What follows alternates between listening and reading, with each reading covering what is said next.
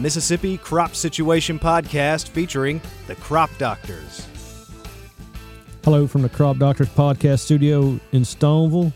Tom and Don are here this morning, and we're going to talk about something that nobody really wants to talk about. That's going to be some supply chain issues.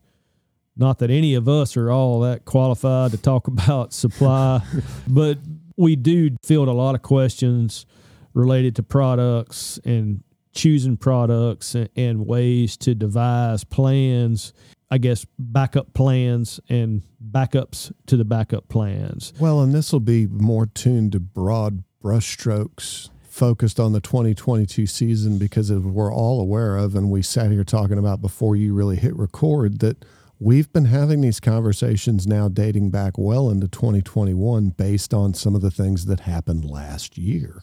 Yeah, Don mentioned some of the insecticide stuff, and for me, the first thing that really cropped up last year was Liberty and the inadequate volume of Liberty.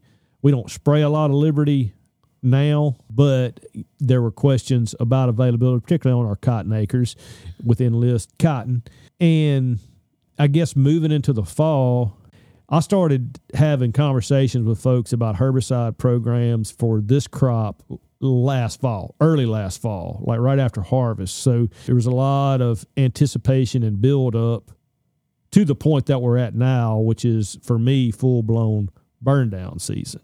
So that's kind of our plan this morning. I hope that we say something that sounds remotely intelligent and not too far out of line, but because again, none of us are qualified really to talk about it beyond our own lane that we all work in, whether mine being weed control and Don with insects and Tom with diseases. But I want to ask y'all a question before we start, because we're gonna miss that. And I'll just pose this. Can't be serious all the time. Yeah, I'll just pose this to both of you. I've been saving this one for Don, Tom, since last year. Oh, boy. Because when you rattle around inside that brain of Don's, you never know what's going to come out. And it's most often pretty epic. So, Don, in your opinion, what is the greatest rock and roll song of all time? That is a very deep question. It is. And it may not be a question you can answer on the spur of the moment. Oh, I have my choice already. I have numerous candidates. Well, I know, but there's only one. There's only one number one. If you're not first, you're last, Don. Yeah. Thanks, Ricky. Well, that's so perspective and opinion related. And probably mood. Absolutely, it's mood related. Maybe back in the day, not to hearken to a day of old, but when you had hair and could drive down the road and open the windows and feel the wind in your hair. Well, I can still do that, all three of them. No, I understand. Yeah, I know. And I know this is not going to really satisfy you. Just before you say anything, just consider the fact that somewhere Hank Jones is on pins and needles. Oh, I know waiting to hear what's about to come out of your mouth. I promise he is holding his breath. I'm going to do the best I can, which is give you a top two. I'll allow it. Lynyrd Skynyrd, Sweet Home Alabama, and Kiss, Rock and Roll All Night. I can't disagree that those are in Don's opinion, the greatest rock and roll songs of all time. Tommy, care to take a stab? I had All Along the Watchtower, Hendrix. Solid. Which I think can't argue with that either. Is probably one of the greatest Dylan creations. But I think Jimmy's version is, and every time I hear it on the radio, every time I hear it somewhere, I stop and I listen to it, because I think it is. You can pick something out of that song just about every time you listen to it. It's one of the greatest rock and roll songs of all time. I agree. And well ahead of its time. I agree. And I could make a case for another one, Stevie Ray Vaughan and Jimi Hendrix doing Little Wing. Oh, yeah. Both great versions. Fantastic songs. See, I told you, Don never disappoints. No, he doesn't. Never. Just remember, you opened that can of worms. I did. And I tell you, I've been saving that. I started to do it one day last summer when you were in here, and I thought, no, the time is not right. You could catch me on the right day, and there might be even a Poison song in that list. I was more hoping for a Judas Priest song, but again, those 80s. All right. I'm partial to the meatloaf every now and then too. I just like music. I kind of listen to just about everything. The late great Meatloaf. The late great Meatloaf. Yeah, I'm not exactly happy that we have to say that now. For our younger listeners, Meatloaf is was an actual person. Marvin Lee Aday. Who was in addition to the culture, man. To a stellar lyricist and singer in his own right, he was also an actor. In seriousness, the supply problems that we're anticipating, call it a challenge. Let's call it a challenge. I think in my world, a supply is, can I get this herbicide? Whether it's Roundup, whether it's Liberty, whether it's Dual, the ones that we know are in short supply. But really, it's bigger than that. It's everything from where that product is, the components of a product are sourced, assembled, moved all the way to the farm, and then it's back out too, because our farmers are manufacturers in themselves, and they're moving product as well. And I think farmers are one of the few, I guess manufacturers is a word I want to use, but one of the few cogs in an industrial wheel that are they're getting it from both ends, right? They're at the bottom of a supply chain, but they're also at the top of another supply chain. They're at the end of inputs, and they're the beginning of the other, because they produce the raw materials, i.e. the crop that goes on down the road. Yeah, whether it's going into soybean oil or a bag of salad. Cornmeal. Depending on what they're doing. As I've thought about this, that was one of the biggest things that I noticed where my perspective was limited, because like I said, we stay in our own lanes, and my lane's herbicides. Well, and with the herbicides in mind, how are we doing when it comes to product availability for burn down? Do you have any insight on that? Any conversations? It has depended on who you talk to. And the ones that I mentioned there a second ago are the ones that you hear about. Roundup is expensive, and the supply is questionable too. Another one you've heard about is Dual.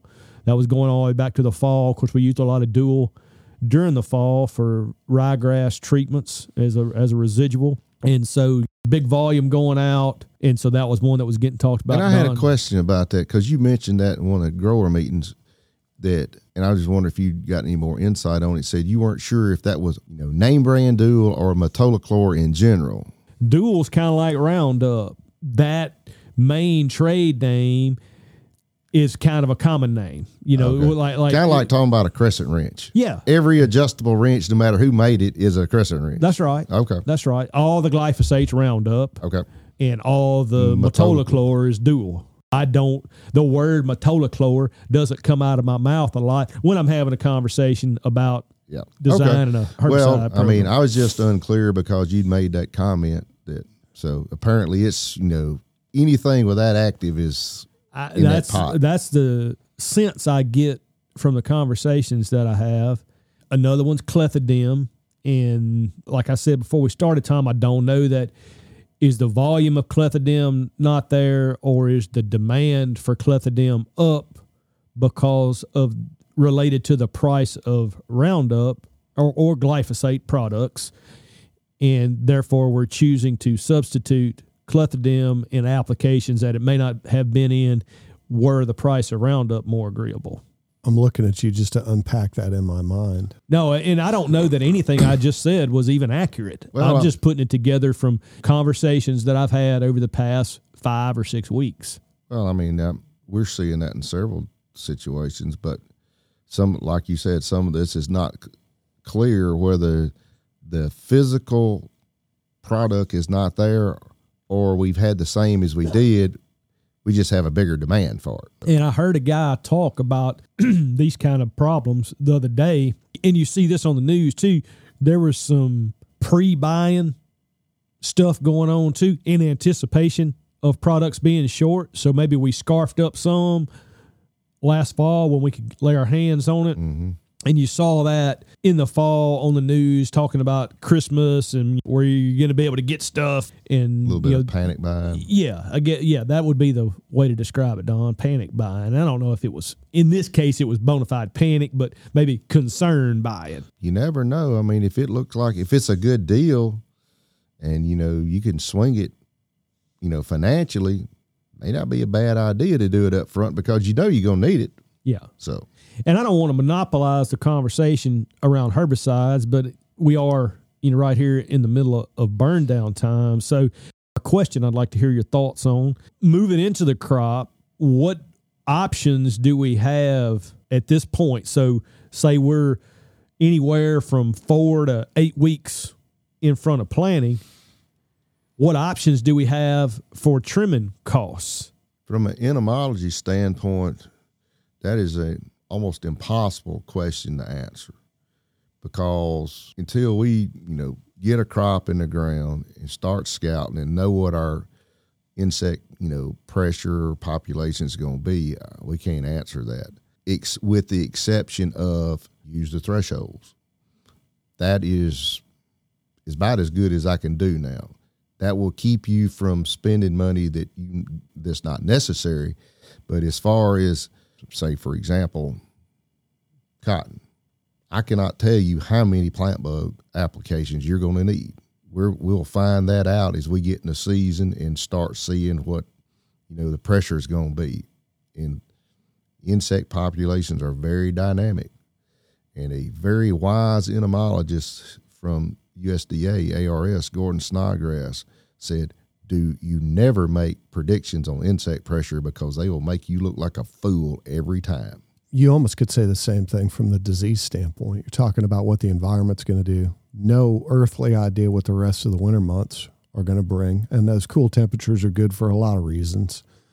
And when I say that, mostly you beat back any of that green overwintering material in the form of kudzu that might factor into a soybean rust epidemic, which the last 2 years we've seen more soybean rust in this part of the country than we did the previous 2 years to that, just because I think we had more mild winters and we ended up with a tropical system that came a little bit earlier than normal. And the conversation I've tended to get to folks is pay attention to what variety or hybrid you're planting when you're talking about a soybean or corn system, and factor a fungicide application based on that varietal decision, and don't just make a timed application.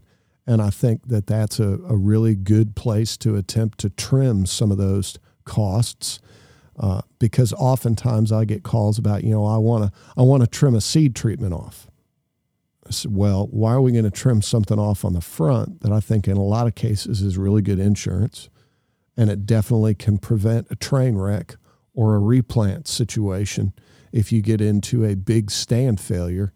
Why don't we look at trimming something towards the back end and one of those timed automatic applications, and then try to base what we do from planting through the rest of the season based on what the environment's going to bring, and if it's going to throw us a curveball. If southern rust becomes an issue, then you might need to address that with a fungicide application. But I can't sit here now in January, February and tell you whether or not that's going to be a concern. But I think that's something that we should really, look down the tunnel and make a decision now. Trim off those automatic fungicide applications and save your costs there, and focus on putting that towards something else. You're kind of like us, I think, that you can come up with a ballpark based on last year or the previous 5-year average, but nothing very precise. Well, and the data sets that we've generated right now are suggesting that, and this has been the mantra for corn automatic fungicide applications don't tend to be economically beneficial in the data sets that we've generated dating back to 2007. So that really hasn't changed much. And your best alternative there is to attempt to manage southern rust depending upon growth stage and where it is in the general production system and how much of a threat it might be. And you can do some of that based on 5-year averages, at least looking at data sets as to when it came in. I was just and all the talking rest about just very generally. You can get an idea, but nothing, that would, very precise. It's kind of like the military said, a plan's good till first contact. Yeah, that's right. Or like Jason usually says, plan's all great until you get punched in the face and then things change. That would be attributed to the great philosopher Mike Tyson. That's right. And everybody has a plan until they get punched in the mouth. So what I hear y'all say is basically use your thresholds and scout your crop. That's the best advice I can have. I have not, I cannot say that there's not rumors or, and I won't even call it, that's not fair to call it rumors, talk going around about this insecticide or that insecticide being short. I haven't heard it, but that doesn't mean it doesn't exist. And Don, you and I have had some semblance of this conversation several times, and what I have said during those conversations is your stuff is really reactive. You got to go scout a field, see what's there, critters, like as you like to call them, and then treat based on response to what's going on at the time. And Tom, you're the same way with diseases. And then with mine, a lot of times with a lot of products, I can tell you within a reasonable volume how much of this product or that product you're going to need for the next couple of years, assuming your crop mix stays generally the same. There's a lot more proactive planning for weed control than there is for insects or diseases, in my opinion. And it goes back to one of the comments that you make during our conversation is your stuff doesn't get up and fly off. That's right. Or move, or blow in the wind. Yeah, that's why I'm a weed scientist, not an entomologist. I wish mine would drop off on the ground because it would make life a whole lot easier if somebody could actually quantify what you knocked off the plant after you made an application with a fungicide, because then you could visually assess how that actually either benefited you or didn't benefit you. My stuff's rooted. Thinking about farming, though, in general, we've talked about herbicides to a degree and burn down, insecticides and fungicides, but then just general agronomic stuff.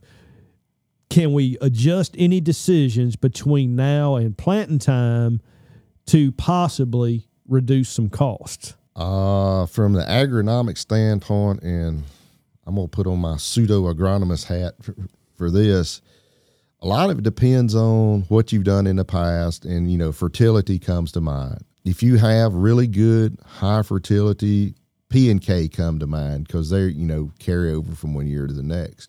If you have really high levels, and you probably get away with, cutting back or skipping a year. If you're on the fence, on the borderline, or you're low, you probably can't afford not to do anything because it's going to hurt you on yield and profit on the end of the year. That's, like we've said before, situationally dependent. But, there is some potential there. Depends on your fertility plan that you've been on for a while. At the Delta Ag Expo, when we did the panel discussion, that was one thing that Justin McCoy said was that at that point, and that was the middle of January, it's not too late to soil test. Absolutely. Then. So if you, for some reason, didn't pull soil samples in the fall, it's not too late to go sample a field and find out exactly what's going on right now. So maybe you can adjust that decision. pH falls in that too. You said it's situationally dependent, and I think there's a lot of variation there on owned land versus rented land, and then the nuances of lease agreements and stuff like that. Absolutely. So that gets into defining your short-term goals and your long-term goals. In the context of fertilizer, you always hear the fertilizer guys, and I used to do fertilizer work years ago, but the maximum yield compared with the economic optimum yield. Absolutely. And the economic optimum most often is lower than the maximum yield. So, keeping those kind of things in mind at this point in the year, I think is important too. And usually and we always come back to P&K because they're really fit this. Well, and nitrogen in our world is really a non-negotiable if the crop requires a nitrogen input. Yeah. But P&K is almost a threshold deal. Do you have enough or not? And then if you have enough, how far above that line are you? If you're way above it, you got some wiggle room to, maybe cut back or skip a year. If you're at the line, well, maybe. If you're below it, well, then you're probably hurting yourself if you don't do something. I mentioned the nitrogen. I think there's some opportunity for maybe adjusting the crop different crops have different requirements. Different crops have different nitrogen requirements. Then you get into rotations. Are you in a committed rotation, like a corn-cotton rotation? You don't necessarily want to break your rotation if you're doing that long term.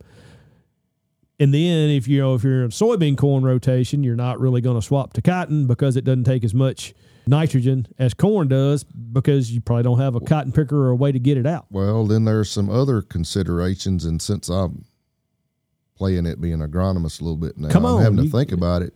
It's all fair game. Herbicide program can impact that. There's some things, if you're in a corn soybean rotation that you're using in your beans, you may not want to move to cotton. That's right. Because then I found this out the hard way. Cotton and metribuzin do not get along. Or if you recently picked up a piece of ground. Soybeans and gambit don't get along either. They do not either. Don maybe boogered up some of his beans. Corn and fameciphin. So all that has to be considered if you're talking about adjusting on the fly this time of year. Absolutely. Well, and that was my first thought when you interrupted and said that. I didn't want to interrupt your nitrogen comment because that's going to be such a potentially limited nutritional decision. But is there a situation where somebody might look at it and say, I can't get a hold of product X as a herbicide? Do I need to completely change course and choose a different crop to manage one of the weeds that I've had a historical issue with? And that's a case where you're going to need to hope you had good records from last year to know what was applied, how much was applied, and when it was applied, because carryover can be a considerable problem. And we've had a fairly dry winter. Yes, so far. So we haven't moved a lot through the profile, and things are going to stay. We're not dissipating a lot of stuff. The, I guess, silver lining on that, being warm, you probably had, those periods of warm, you probably had more, microbial degradation than you may have had if it was cooler. Yeah, it just depend on the breakdown mechanism for a particular product. The one last thing I want to throw on the fertility, and this is kind of a shout out to Trent Irby on beans. If there's any doubt where, you had ground that, went underwater or whatever, if there's any doubt, put an inoculant on those beans. Yes, I'd agree with that. Just because, what's the number? 300 to 400 pounds of N that a soybean crop uses to make a 60 bushel. We flew urea on some soybeans twice last year. So, because I changed on the fly, and we got them in the ground before I realized, man, you know what? That field's been rice and fallow for 15 years. Yeah. Whoopsie. The general comment is if we had to fertilize, if we didn't have, nitrogen fixation in beans and had to fertilize it, I'm not sure we'd be growing any beans. Related to the agronomic discussion, I think planting date is an opportunity to adjust some things. It's definitely an opportunity for weed control. There's some insect ramifications of planting date as well. We often talk about planting date and the optimum planting date, and usually it's related to how late is too late and how much yield loss are we talking about with later planting dates because the weather's gone foul and just planting got backed up. But sitting here at this time of year, at least planning to maybe plant a little bit earlier than anticipated, particularly with corn, because we know we can get corn in early. It's a benefit for weed control. Don mentioned a benefit for insects. It's definitely a benefit on the back end. Maybe you skip an irrigation or don't have to begin irrigating as soon. I have to give Larry credit. I mean, Larry Heatherly was one of the architects of this early soybean production system, and the main reasons were to avoid drought and late season insects. And disease pressure. And right. As a result, we doubled our average yields in the state over 25 years. Right. There's some ludicrous number like that. That sounds about right. 54 bushels is what Trent has said this year. I can remember not too many years ago it was 45, so it's gone up 20%. In the 15 years I've been here, that's about what it's done. Right. And I'm going to really date myself. When I can remember that if you made 40 bushels on beans or 200 bushels on corn, you had not only hit a home run, you had won the lottery, because that was what everybody shot for. And it was a rare event to do it. So that's how much things have changed. I don't know that we've given any information that's helped make a management decision. I think the point that we've tried to make with this episode is more so this year than in previous years. I think a couple things. One, knowing what your goals are, long-term goals or short-term goals. And then two, having some plans. And I mean plans plural, because chances are you're going to encounter a situation in 2022 where something you want is not going to be available, or the price is going to be such that you're going to seek out alternatives. I would say go into it with the mindset of having to be flexible and to adapt to an ever-changing situation. And from a big picture standpoint, don't cut something out of the program that's going to give you a bigger problem in 2023.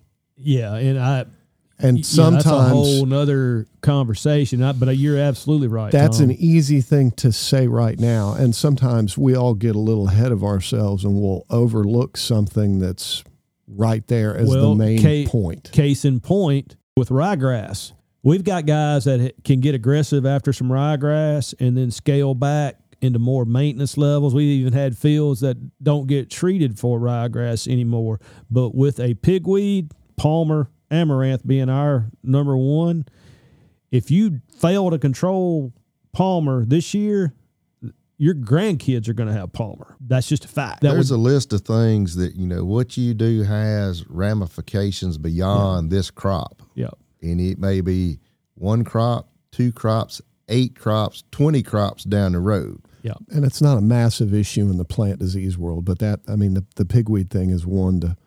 I would say, things like pigweed and fertility and, soil pH are the ones that have the really long-term effects. From the insect standpoint, for the most part, and the disease, it's usually confined within this crop. Well, and the pH issue, and this was something I had to address last year, if you neglect rectifying a pH issue, that will also contribute to what appears to be nutritional issues. Oh, yeah, it affects availability of various things. And it probably impacts any of the soil-applied herbicides that may be super important, not in every instance, but in some pretty important ones. And that's something that I think if you may have a situation whereby you could have questionable pH, stick a probe in the ground and send it out and get it checked, because that's one, if you forget about it, it's a trickle-down impact, and it compounds upon itself. Yeah. My take-home message is have a plan and a backup plan and maybe a backup to the backup plan, and identify some points in those plans where you can pivot. Absolutely. Like, we've got to use this treatment. This timing has to go out, but I have some flexibility in the choice of products I use at this timing. And maybe you have another pivot point in there where I have some flexibility with this timing based on planting date. So maybe if I'm planting at this date, I need to use a bona fide at planting residual herbicide treatment. But if I shift to this planting date, maybe I could back that up and use a pre-plant residual. So just taking some time and identifying some scenarios where you have flexibility, and then maybe accompanying that with a list of products that can be mixed and matched. And this would relate to other management strategies as well. I'm just thinking about it in the context of herbicides. So I think that's what I would want folks to remember from the conversation that we've had this morning. And the other thing is, we don't know how this situation and availability of things are going to change in the next 4 to 5 months either. So that being adaptable is going to be very important, because this situation is not static. It's going to change every day. And especially as, we start using things across the country and, things get shifted around. I think, as Jason said, have a plan. I think that's really the big take-home message from all of this conversation. And I think, know that we're here to help. Pick up the phone and call and ask anybody questions. I think we're all willing to have those conversations, because there may be some difficult things to address. As usual, Don, thanks. We appreciate you stepping in and putting your agronomist hat on, giving us some music background is always important. I'm sure we have plenty of listeners that are just sitting on the edge of their seat, Hank Jones, to try to find out exactly what it is Don will be listening to, maybe even this afternoon as he's driving home. So regular listeners, keep up the comments. We really appreciate that. And this is certainly something we'll continue to do throughout 2022. Thanks. The Mississippi Crop Situation Podcast is a production of Mississippi State University Extension.